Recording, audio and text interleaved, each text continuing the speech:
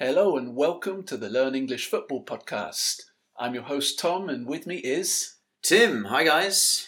Hi Tim, how are you? I'm very well, very well. And how about you? I'm very well, thanks Tim. So, today is Friday the 12th of November. It is the international break. We've had a lot of international games last night and all the results are predictable. So, on this week's show, we're going to focus more on much more controversial topic. The topic is vaccinations, and specifically in the realm of football. Do you mean COVID vaccinations or vaccinations in general? Oh, good point. Yes, I mean COVID vaccinations, the vaccine against COVID-19. So before we get on to this topic though, I just want to talk about a couple of other bits of news. Did you see, Tim, that West Ham beat Liverpool on Sunday? I wonder why you want to talk about that. Yes, I did see it. It was a fantastic victory.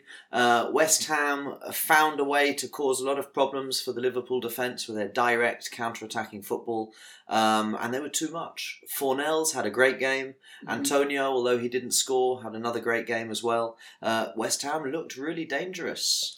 Yes, I am delighted. We're currently in third place, and I'd just like to remind anyone that we have beaten Manchester City, Manchester United, Leicester City, Liverpool, and I believe Tottenham Hotspur as well. We haven't played the mighty Arsenal yet though, but watch out. Yes, we'll be worried when we get there.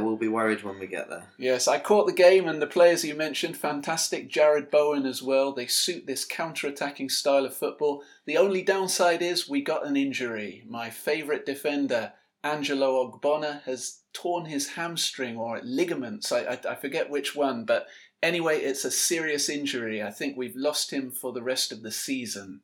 Yes, that's a big loss, but I think with the way David Moyes has got that defence working, I think he can bring a new man in and get him playing the same way. Let's hope so anyway. Kurt Zouma looked very strong for you as well at the back. I think he's made a big difference to your defence. We've still got three fantastic centre-backs in Zouma, in Issa Diop and in Craig Dawson. So hopefully between the three of them, and sometimes Aaron Cresswell drops back into centre-back and has done fine for us as well. So I'm confident we'll cover. Moving on to other news, I see that Steven Gerrard has left Glasgow Rangers and joined Aston Villa. Any thoughts? Yes, he has. It's a big move for Steven Gerrard. He's back in the Premier League. He's a symbol of the Premier League, so I think a lot of people will be happy to have him back. But I think there are a lot of disappointed Glasgow Rangers fans north of the border in Scotland, because Glasgow Rangers and Celtic feel that they're big football clubs, and I think it really hurts when they see one of their managers going from a league-winning side to a team in the relegation or the lower part of the English Premier League. And remember, it happened with Brendan Rodgers going to Leicester from Celtic after winning the league 3 years in a row.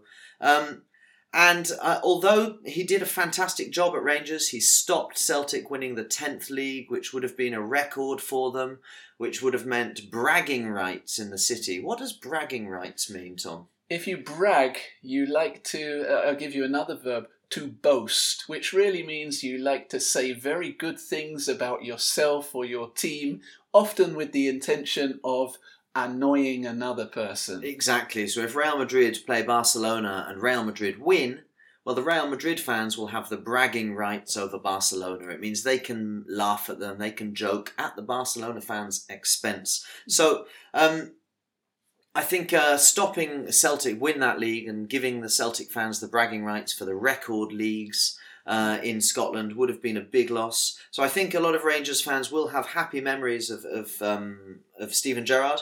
But from his point of view, I think this is a big step in a good direction.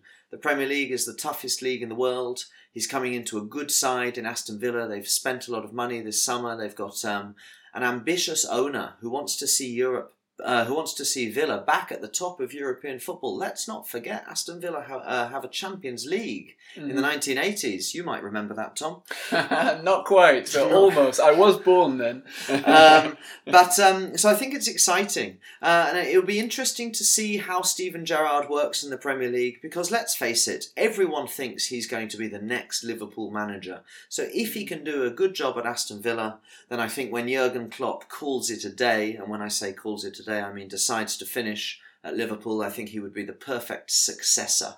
Mm-hmm. So it's an exciting time.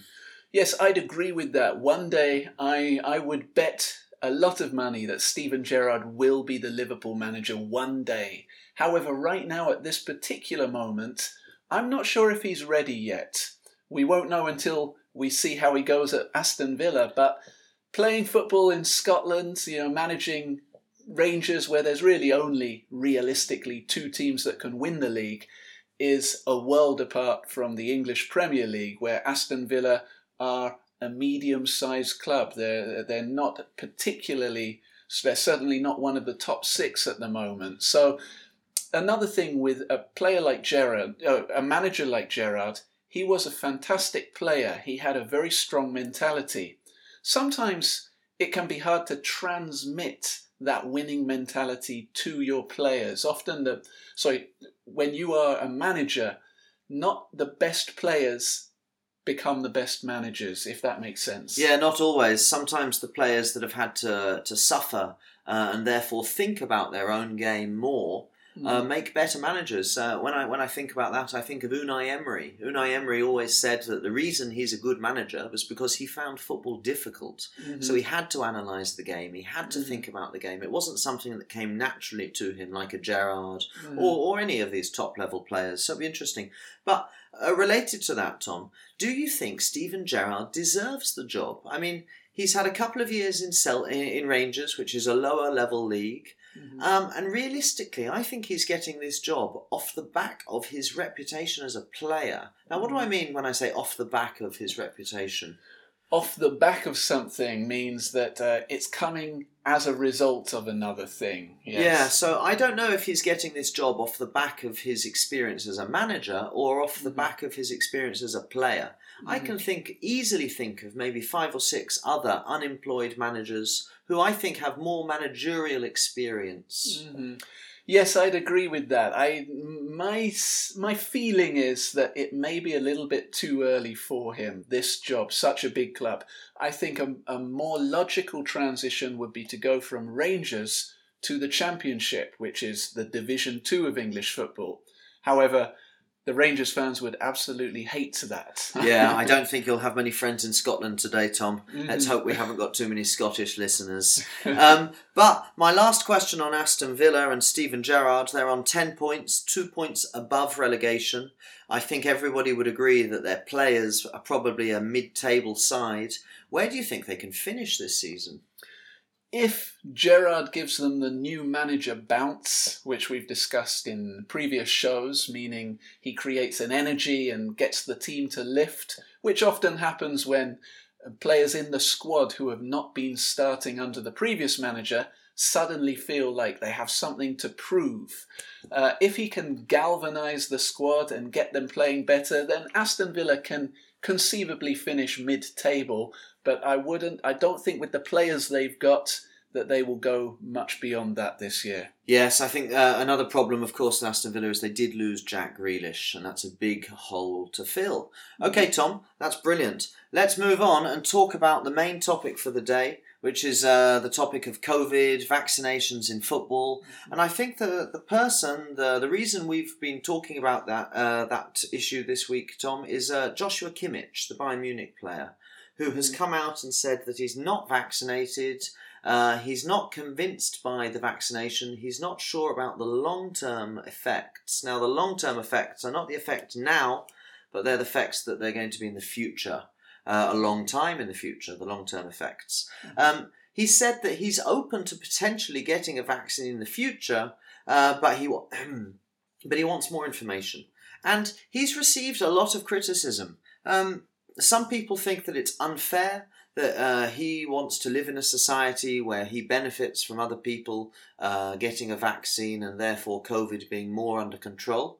But other people think that he's an individual.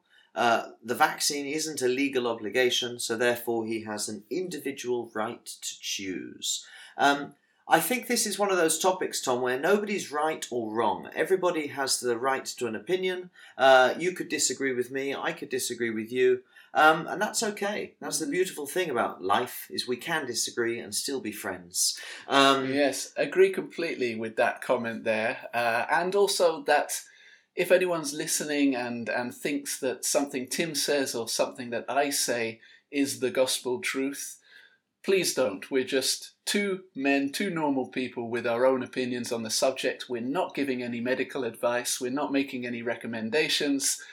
We just are, like everyone else, trying to figure out what's going on with the information we've got available. And figuring out how COVID affects our area of expertise, which is football.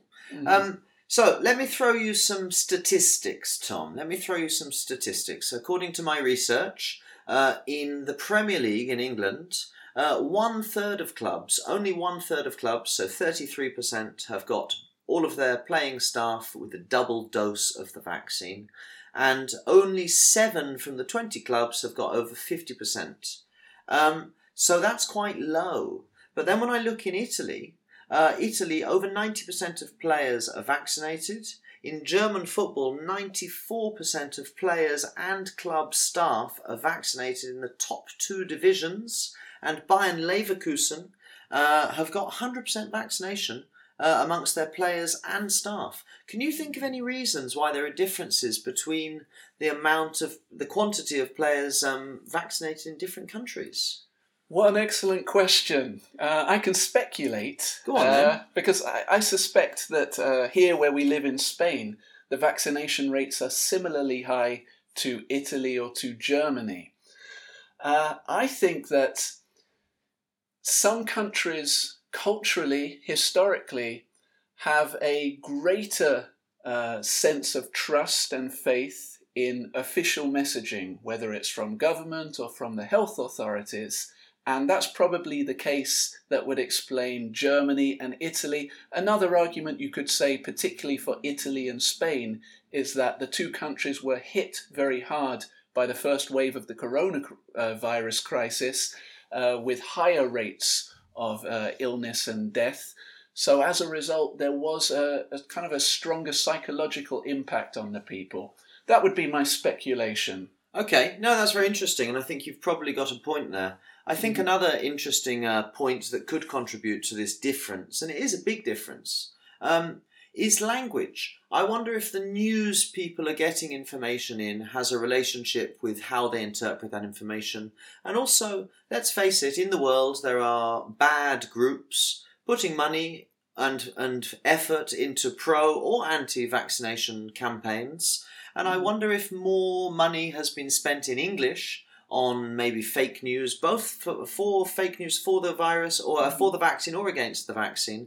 I wonder if the more money has been spent in English because English is the world language, and therefore more doubt, more hesitancy has been created in the Premier League where the English is the spoken language. Do you think that's possible, Tom?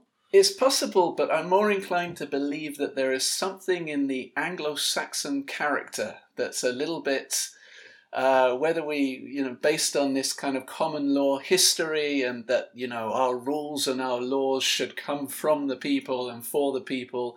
I think that this mentality is more ingrained in the Anglo culture. And by Anglo, I'm talking about the Americans, the Canadians, the Australians, the New Zealanders as well. Yeah, it's a good point you've made there. Maybe it's part of our national DNA. Mm-hmm. Okay. I'm going to bring up a new topic related to this. Why do sports want people vaccinated? And I've been reading that essentially this is divided into 2 reasons. Firstly, for moral reasons. Sports people are seen as role models, and a role model is a public person, generally a public person, who is an example for other people to follow. And people are saying that footballers as role models should set an example for society, especially the young people who watch them. And the model that society wants people to set is that vaccines are the right thing to do. Do you think sports players have a moral obligation to be a role model? Or are they just like anybody else? They go to work to do their job and they go home, and when they're not working, they're an individual who doesn't have an obligation to society. Mm-hmm. I think that's the heart of the question here, because this can also be applied to alcohol consumption, drug consumption, people who have strange sexual partners or whatever. Are footballers role models or are they workers? What do you think, Tom? Another excellent question.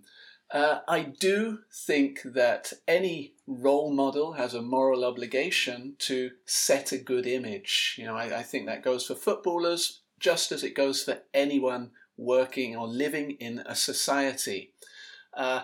When it comes to footballers or sports stars in particular, I also, personally, I identify with the flawed heroes. I think we've discussed this word before, to have a flaw or to be flawed. To have what an does imperfection, it mean? to have a problem, a slight imperfection. Yes, exactly. Yes. So this might refer to someone like the world champion boxing heavyweight, Tyson Fury. Or a Paul Gascoigne in English football. Yes, I think in some ways there is certainly a place in culture for these people as well, because they tell an even greater story. They tell the story of being hit, of falling down, of failing and coming back. So I prefer this kind of flawed hero and to know all the details, the good and the bad, as opposed to someone who's just showing me a squeaky clean image and then hiding their dirty laundry. By squeaky clean, you mean perfectly clean, right? Yes,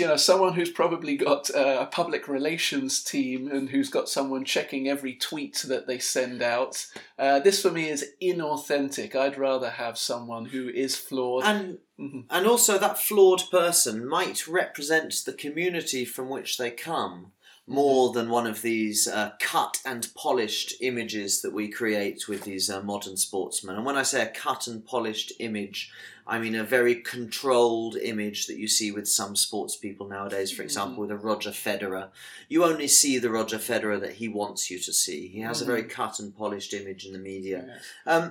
That's interesting. Are you suggesting that Federer's got a dark and sordid secret? I think most people have dark, sordid secrets if you look hard enough. I think another moral issue related to the vaccine is that football needs fans. Football needs fans in stadiums. And when you're in a stadium, within 2 meters of you, you've got at least 5 other people. And so to get fans back into stadiums, to justify to governments that controls were being implemented, that the vaccine or proof of a vaccine or proof of a recent COVID test was a sensible, logical way to allow people to get back into stadiums and to get the money rolling. And let's face it, that's what it all comes down to get the money rolling. So is it hypocritical to say to fans that they need a vaccine to get into a stadium, or they need to have had a test to get into a stadium, but the 22 players running around on the pitch don't have to have completed the same requirements? Is that hypocritical, or is that just a consequence of the world we live in and the modern COVID world, where we have to make exceptions to allow society to function? I don't think it's hypocritical, because I believe that the players are subject to much more rigorous testing anyway. I believe in the case of Joshua Kimmich, he said he gets tested about 3 times a week for COVID. Yeah, he said every 2 or 3 days. Okay, yes. So I don't think it's a fair comparison between the fans and the players. But also the framing of this, that there's some kind of moral responsibility for the players if it means that we can have the fans back.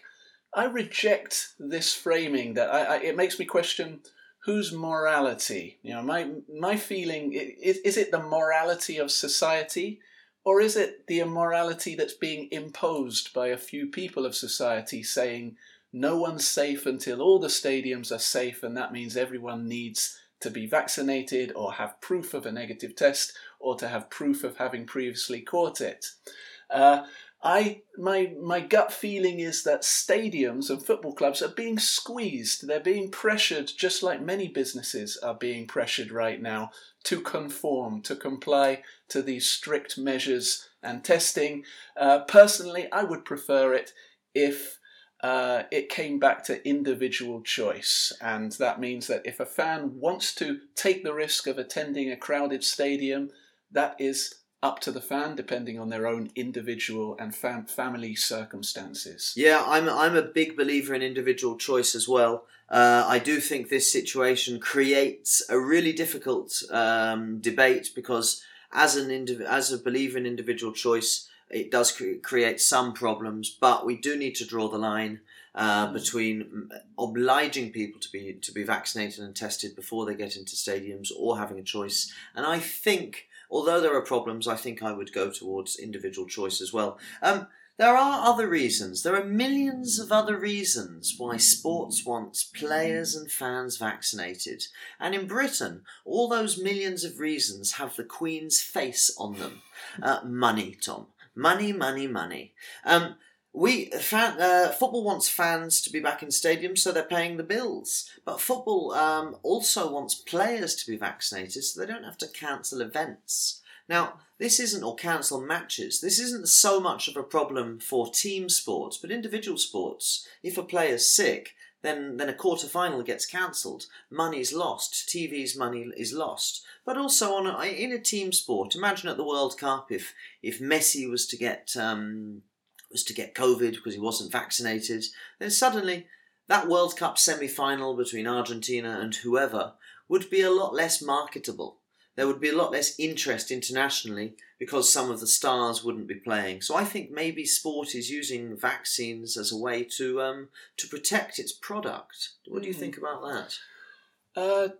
Yes, I agree certainly about the money side of it, but I reject the hypothesis you created there that what would happen if Messi caught COVID because he wasn't vaccinated. This is based on a premise, an assumption, which I don't think is supported by science. And the assumption is that Messi is more likely to catch COVID if he's unvaccinated.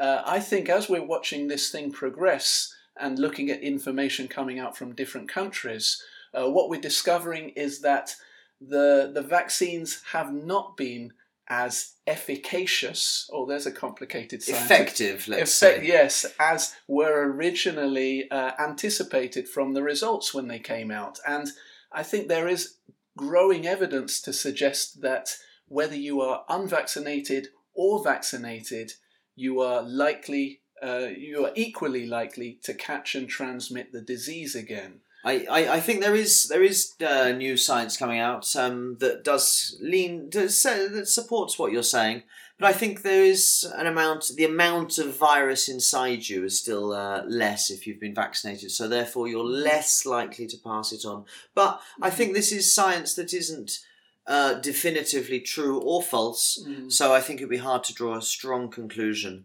But I think there are financial reasons, definitely. Related to finances, imagine the World Cup was tomorrow. A lot of players who are unvaccinated would have to go to Qatar and quarantine, stay in their hotel room for 1 week. Now, the World Cup is this time next year, but because of the footballing calendar, there isn't a long time before the World Cup after the break in the leagues. So some of these players, if they weren't vaccinated, would have to go to Qatar, sit in a hotel room for a week, miss the pre-World Cup friendlies, and then automatically jump straight in, because I think there's only a 10-day period between the finishing of the leagues and the start of the World Cup. So this isn't a moral question, this is a logistical question. If you were a top-level football player, would you be worried about missing matches, not only for the World Cup, but imagine if you're a South American football player and you're every 2 or 3 months when there are international matches like there are this weekend, and for example some countries in South America are on red lists for European countries. These players are potentially being encouraged not to join up with their national teams, or the governments of European countries are being encouraged to make exceptions for sports people. If you were a top-level sports person who was unvaccinated, would you be worried about missing football because of your vaccination choices? Yes, I think in the build-up to the World Cup, it would be a fear for the unvaccinated player I'm missing the training sessions, I'm missing the tactical discussions and practices. Is the coach going to pick me? And this, of course, would also be a dilemma for the coach and the coaching team.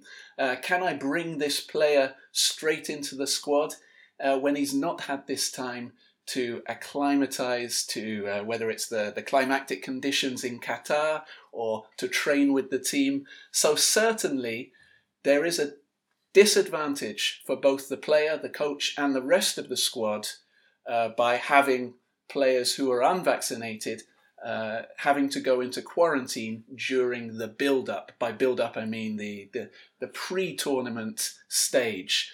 Having said that, I would still defend the player's right to not get vaccinated and put that decision on the coach. I think the coach is free to exclude the player from the squad or include the player in the squad, and that would be one of the many considerations the coach has to make.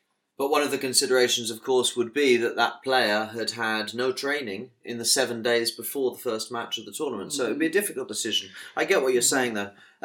Let's move on and let's talk about... I've been doing some reading with some club doctors and some club managers and the coaching staff. I've discovered some interesting things. Going back to the resistance to the vaccine in English football, I was reading this interview with a club doctor who was saying that a lot of the players were worried about fertility problems. And this is one of the conspiracies which has been spread about the vaccine, that it stops you having babies, that it makes you less of a man. And other issues were that this was a form of Bill Gates trying to control us. And that essentially the pandemic wasn't real, that it didn't exist, that it was just another form of flu, that really all this was a creation, a media creation. And this club doctor said that he had an interesting perspective on where this information was coming from. This is a English football club doctor. An English football club doctor, mm-hmm. paid by the club. Mm-hmm. He was saying that footballers are being targeted by conspiracy organisations, by anti-vaccine organisations. They're being targeted because of their influence in society. And targeted because generally, on the whole, footballers are uneducated compared to other groups of society. So this club doctor was saying, if I'm an anti-vax organisation, if I can target young footballers with false information and get them to believe my lies, because of their position in society, they will do my marketing for me. And I thought this was a very interesting perspective. I hope it's not true that there are organisations in the world that target parts of society for that reason. But if it is, then it's quite a scary prospect. Mm-hmm. Yes. I've got two main thoughts with regards to that comment. The first one, I want to clarify this word anti-vax, because there seems to be some confusion over the meaning these days. And let me ask you, Tim, I know already that you are broadly pro-vaccine. Would you agree that Joshua Kimmich, the football player, should have the vaccine mandated, that there should be coercion? No, definitely not. And I wouldn't consider Joshua Kimmich anti-vax either, because he's open to getting the vaccination. He feels he needs more information. Well, interestingly enough, according to the American Merriam-Webster dictionary, the latest definition of anti-vaxxer, your position makes you an anti-vaxxer. You are anti-vaxxer if you oppose government mandating vaccines, according to the latest definition, which also means that I'm an anti-vaxxer, and I suspect that most people on the planet are also anti-vaxxers. So I don't raise that to be facetious. What do I mean by facetious? To create a problem for the sake, or for just because you want to create a problem. Exactly. Yes. It's more just to raise this issue that the language that we are using now to talk about these topics has been blurred. I could make the same point about the word vaccine, but I just want to articulate that sometimes when we talk about anti-vaxxers, we're talking about different things, especially the journalists who accuse players like Kimmich of it in the newspapers.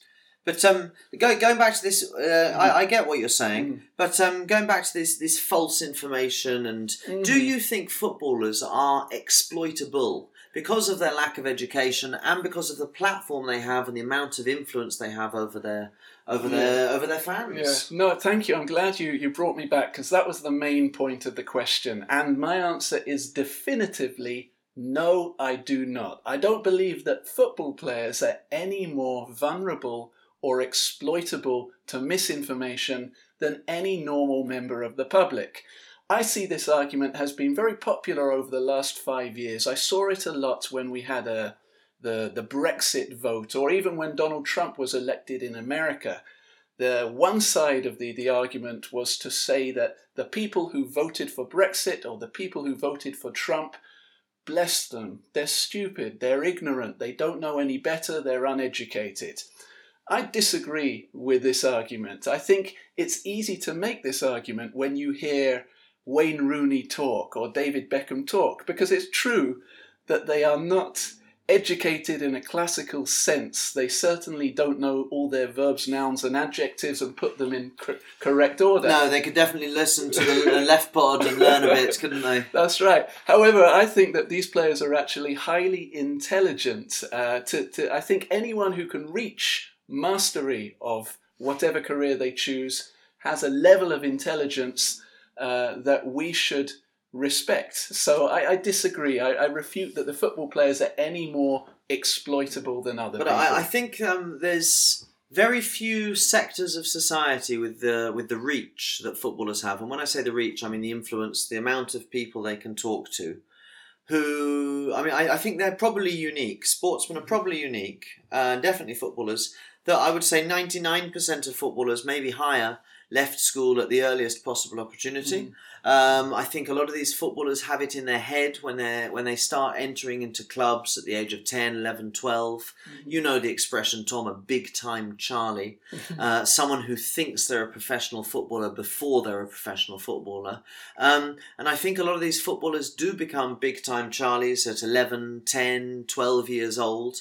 And as a consequence of this mentality, they stop paying any attention in school. They stop seeing the value of education. Now, obviously, I'm making a sweeping statement. A sweeping statement is a massive generalization.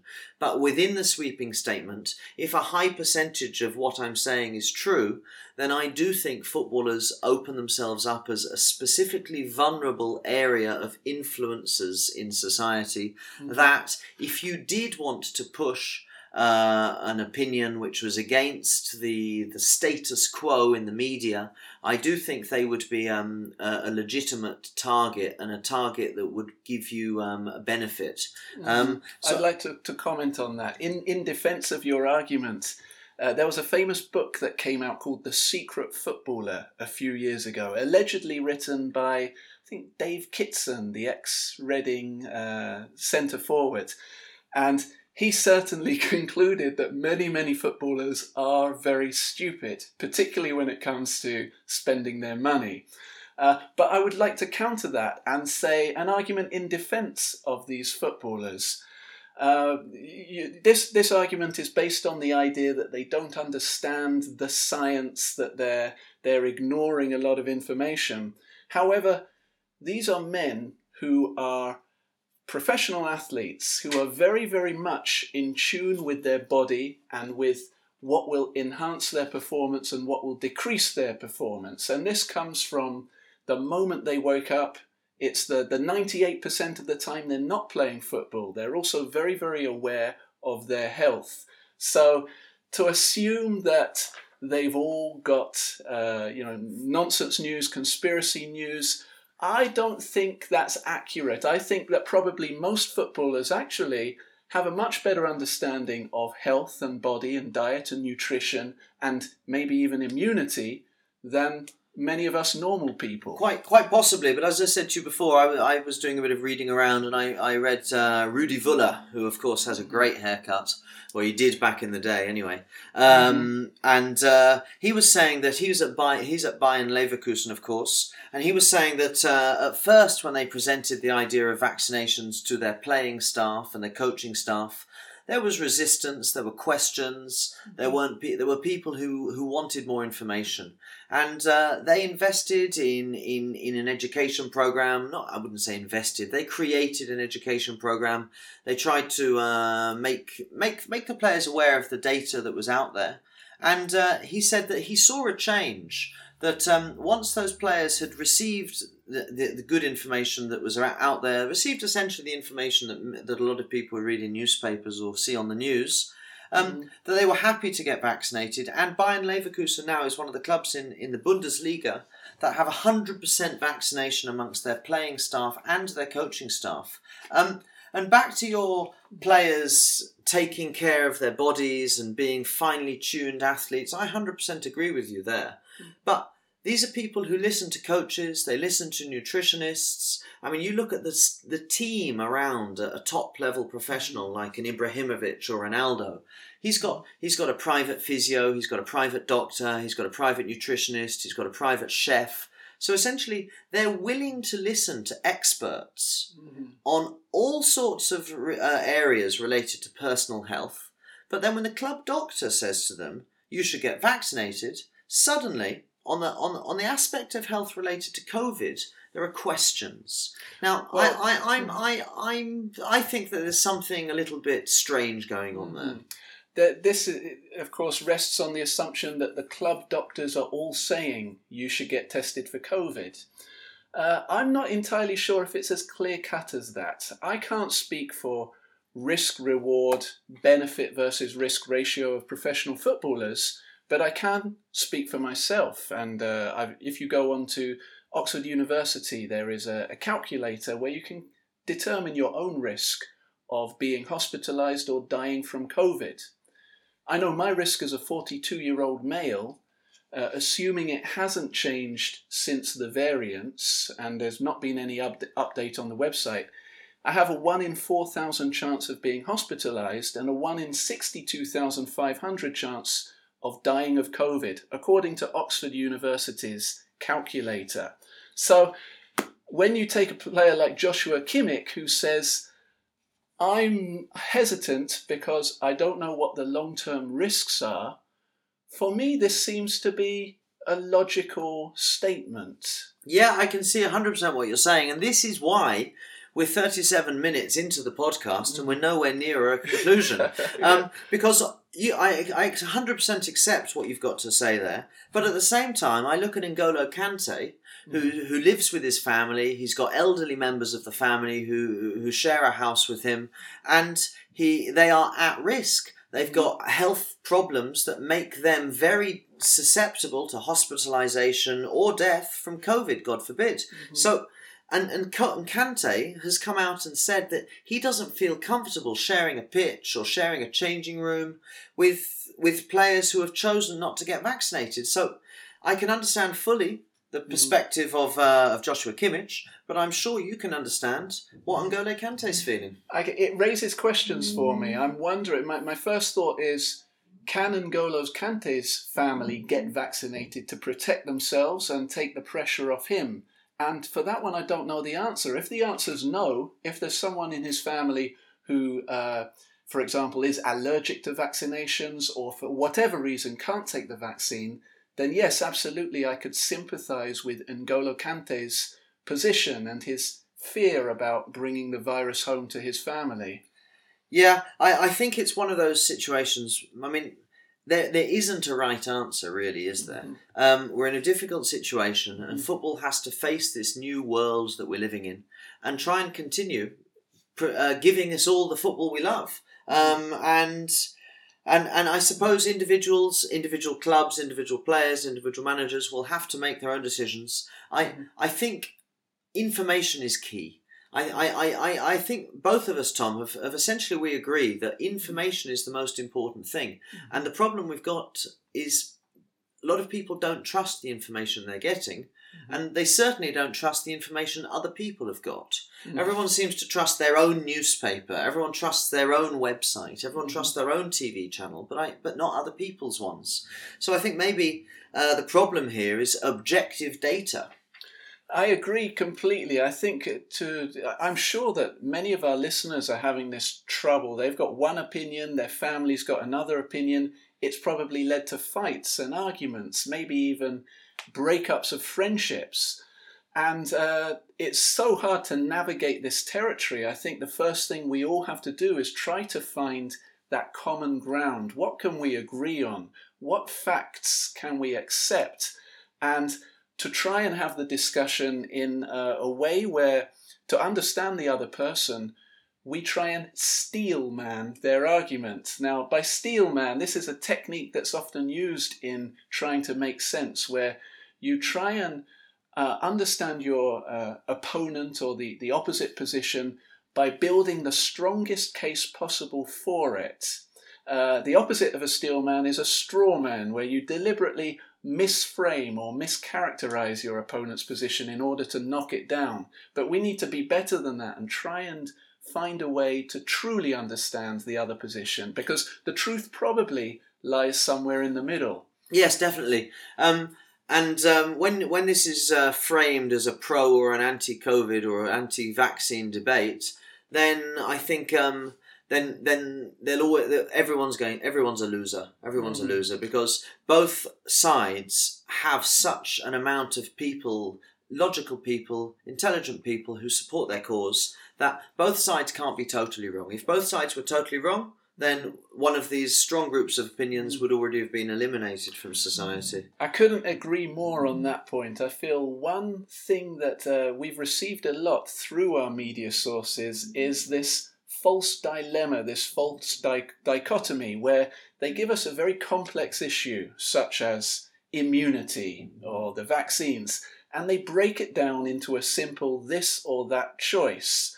It's redacting complexity to this or that. And a lot of people will accept it because it's easy to just choose a side and not have to think about it. But I think we should be very conscious of when we are given a false dilemma, because often it's not real. So there are more than two options, and we should find our third option individually. Absolutely. Well, so I think that has covered COVID, Tom. If you weren't sick from COVID before, you probably are now. But that's been a fantastic debate. And next week on Left Pod, we've got another interesting debate. We're going to talk about homosexuality in football. There's been some big news in the last couple of weeks with an A-League player, professional A-League player, coming out as gay. What does that mean, coming out? To come out is to announce publicly. Yes, come out the closet. Come out of the closet, yeah. And I think it's a big moment for football, for professional football, and it's definitely a topic that we want to cover on Left Pod.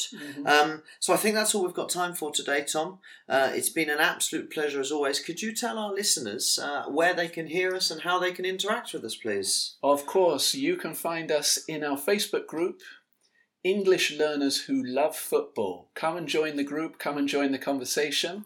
You can also find our podcast on all the main providers such as Apple Podcasts, Spotify, Google Podcasts. And please also remember, if you like what you hear, if you want to support us, give us a little rating, preferably number 5 stars. And even better, write a little comment for us. If we like your comment, we'll read it out on the next episode. We certainly will. It's been an absolute pleasure, Tom, as always. We'll see you next week for another episode of Left Pod. Thanks, Tim. Enjoy the international football, guys. Bye-bye.